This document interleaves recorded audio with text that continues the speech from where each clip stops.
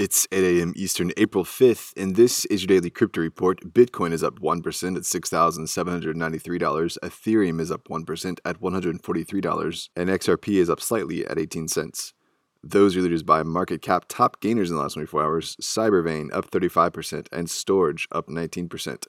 Today's headlines: Tezos staking service is big business for Coinbase custody. The firm is staking over 65 million XTZ as of March 30th. Coinbase Custody launched its staking service last April. Coinbase is followed by Kraken and Binance. Together, they are the top 3 staking exchanges and account for 19% of all XTZ currently staked.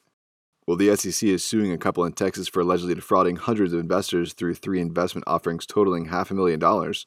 The SEC says that the Leonards first sold fake stock certificates in their alkaline water company, Teshwater. They then allegedly attempted to carry out a $20 million sale of cryptocurrency Teshwa coin on the false claims that the coin was backed by the company's water products. The SEC is seeking permanent and conduct-based injunctions, disgorgement of the alleged criminal profits, and civil penalties. We reported on Binance officially announcing their Visa debit card last week, with a lot of focus on Visa being the card's issuer, but their tune has changed a bit, with Binance removing the mention of any affiliation with Visa from their Binance Card website. It would seem that perhaps this deal with Visa wasn't quite struck when they made the announcement. This is one to watch. The institutional crypto custodian Anchorage added support for XRP this week, saying that XRP meets Anchorage's standards of quality and security, and that the market was there with an ecosystem of institutions that hold XRP and want to secure it.